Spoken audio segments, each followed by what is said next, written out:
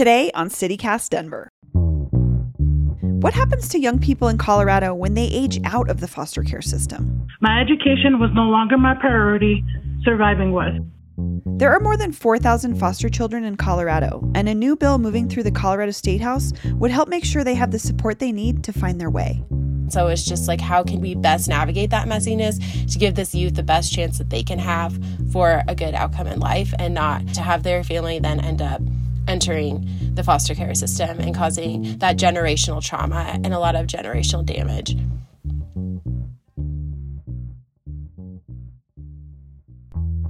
Today is Tuesday, May 4th, 2021. I'm Bree Davies, and this is CityCast Denver.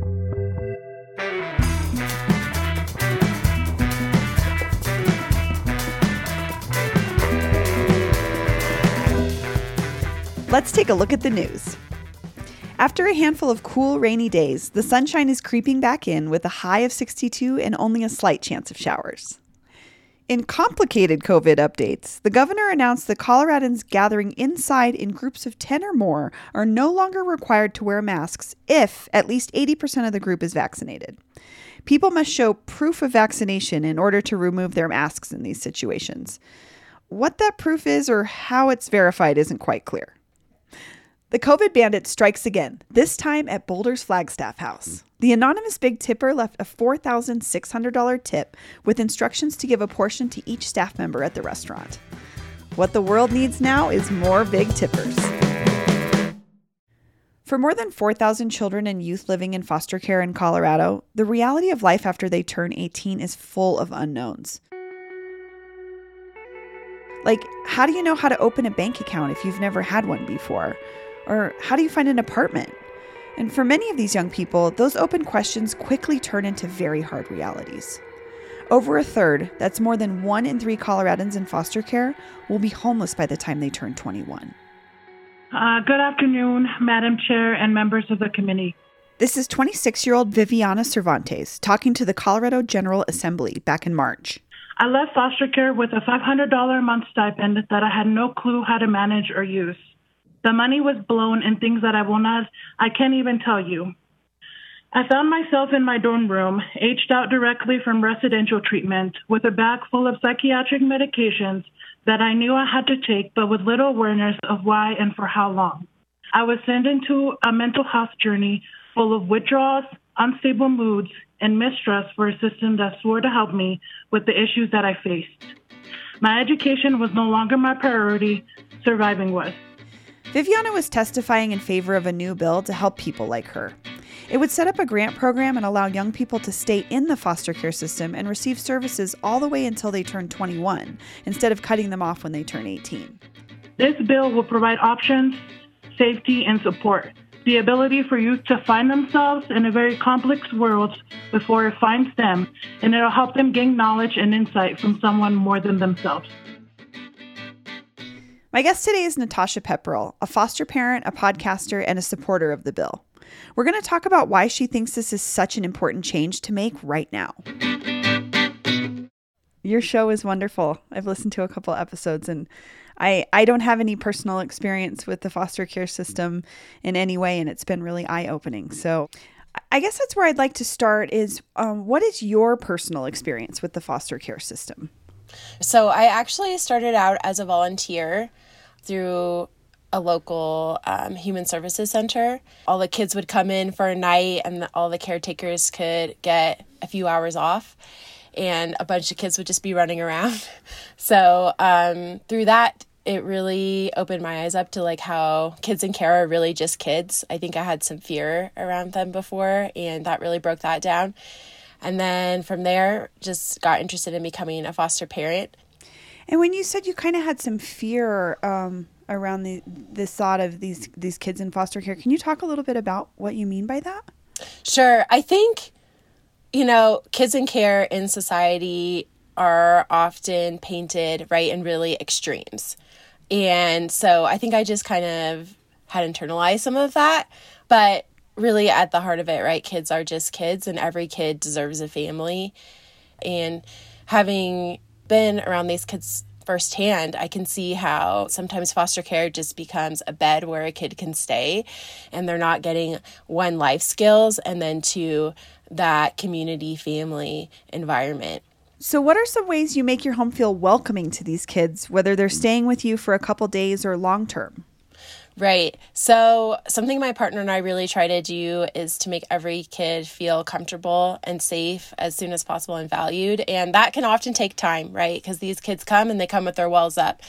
What's interesting too is with teens and tweens, sometimes we'll see kids come head to toe covered in clothing, even if it's like really warm outside. And it's a way for them to feel protected and safe.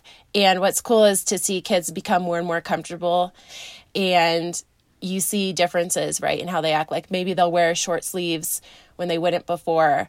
They feel comfortable doing that. When we have a placement, we do tell them, we consider you family. It's up to you how you want to consider us, but we want to be a part of your life, moving forward, whether you're going to be in our home till you're 18 or not. We'd love to be a support for you. And just also being open to feedback and being humble and being like, hey, I know I'm not going to get it right all the time. Feel free to give me feedback. We want this to be something that works for you too. And a placement means a kid living full-time in your home as opposed to respite care, which is more short-term. Right.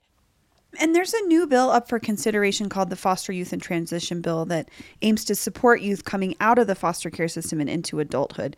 Can you talk a little bit about what this bill is about?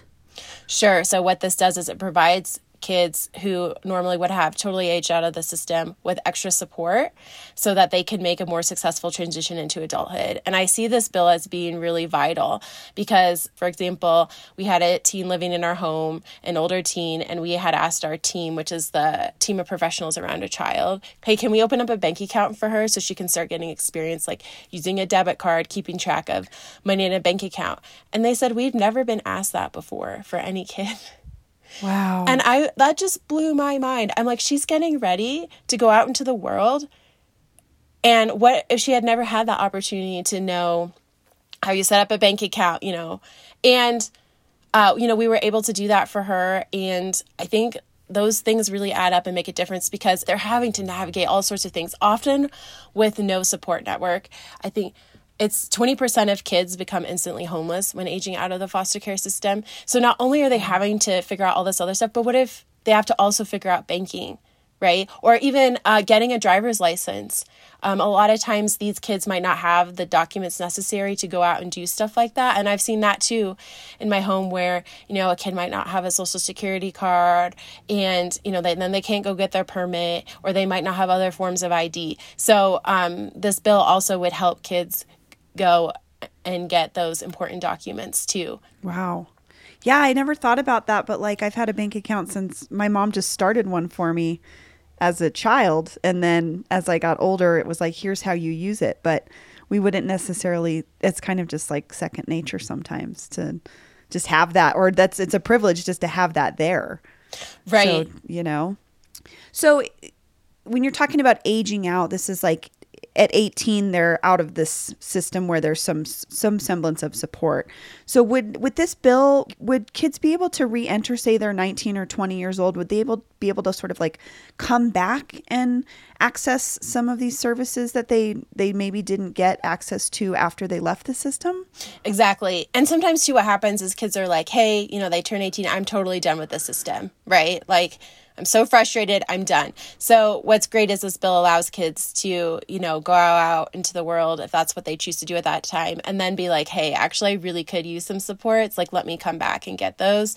So I think it's just so important because there is so many cracks when it comes to the foster care system just by design. There's so many child welfare professionals doing the best that they can every single day, but the demand is just so overwhelming. And this is hard stuff. And that's also what I've learned too in my time up close with the foster care system is sometimes there's no right answer. It's just a lot of messiness. And so it's just how can we best navigate that messiness to give this youth the best chance that they can have for a good outcome in life, and not, to have their family then end up entering the foster care system and causing that generational trauma and a lot of generational damage.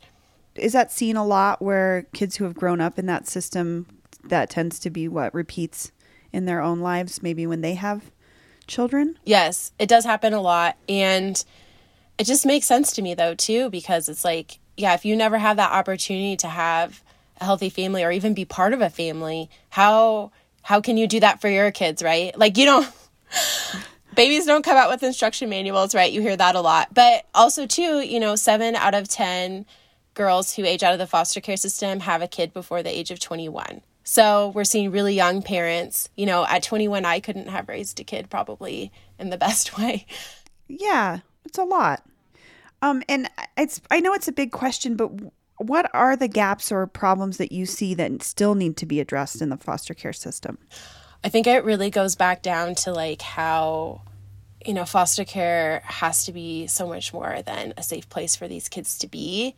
And, not to discount all the amazing foster care parents out there, but this is hard work. And it's easy to get burned out. And I've been at that point where I'm like, you know what? I'd love to just throw in the towel and walk away. It takes a lot to stay, especially because I talked about like how messy it all is too. And, there's just a lot of heartbreak involved no matter what. So I think a huge thing would be, more permanency within the system in terms of like, getting a placement and being able to stick with that placement. And yeah, just those life skills that kids like we're talking about that a lot of us take for granted that we got, starting at a very young age. But there's a lot to juggle.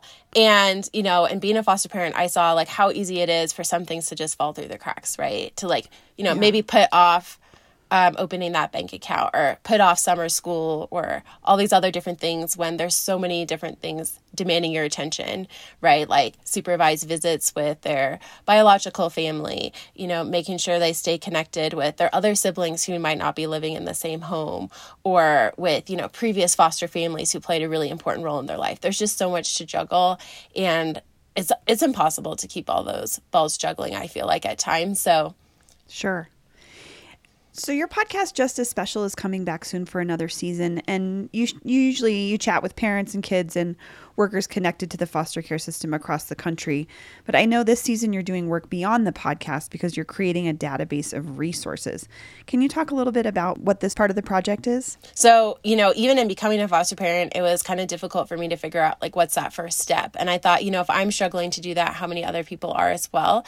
And there is no comprehensive database of foster care resources. It just doesn't exist. And so we're partnering with several local organizations to make this happen. We're also trying to recruit volunteers to help us. There's so many resources out there. We're going to start with resources in Colorado, and then the goal is to build this out to be a national database of resources so people can easily see, places to get clothes, school supplies, mentoring opportunities, employment opportunities for kids in care. Those are huge too as well. We would love to be including trauma-informed medical professionals. That's something I've definitely seen too firsthand, is how hard it is sometimes for these kids to go to the doctor or go to the dentist or somewhere where they're being touched. It can be re-triggering if the doctor or dentist or medical professional isn't telling them beforehand, like, hey, here's what's going to happen next. Or like even giving them like a few minutes to like just stop and breathe can make such a massive difference. So yes, we really want to make this easy for a foster parent to be able to, go down that list of resources in the resource database and be like, here's what I need, or even here's what I didn't even know I need, but here it is. That was foster parent Natasha Pepperell. You can hear her podcast, Just as Special, wherever you listen to CityCast.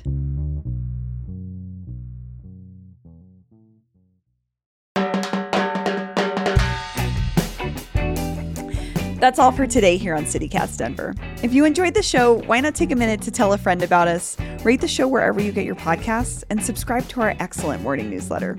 We'll be back tomorrow morning with more news from around the city. Later!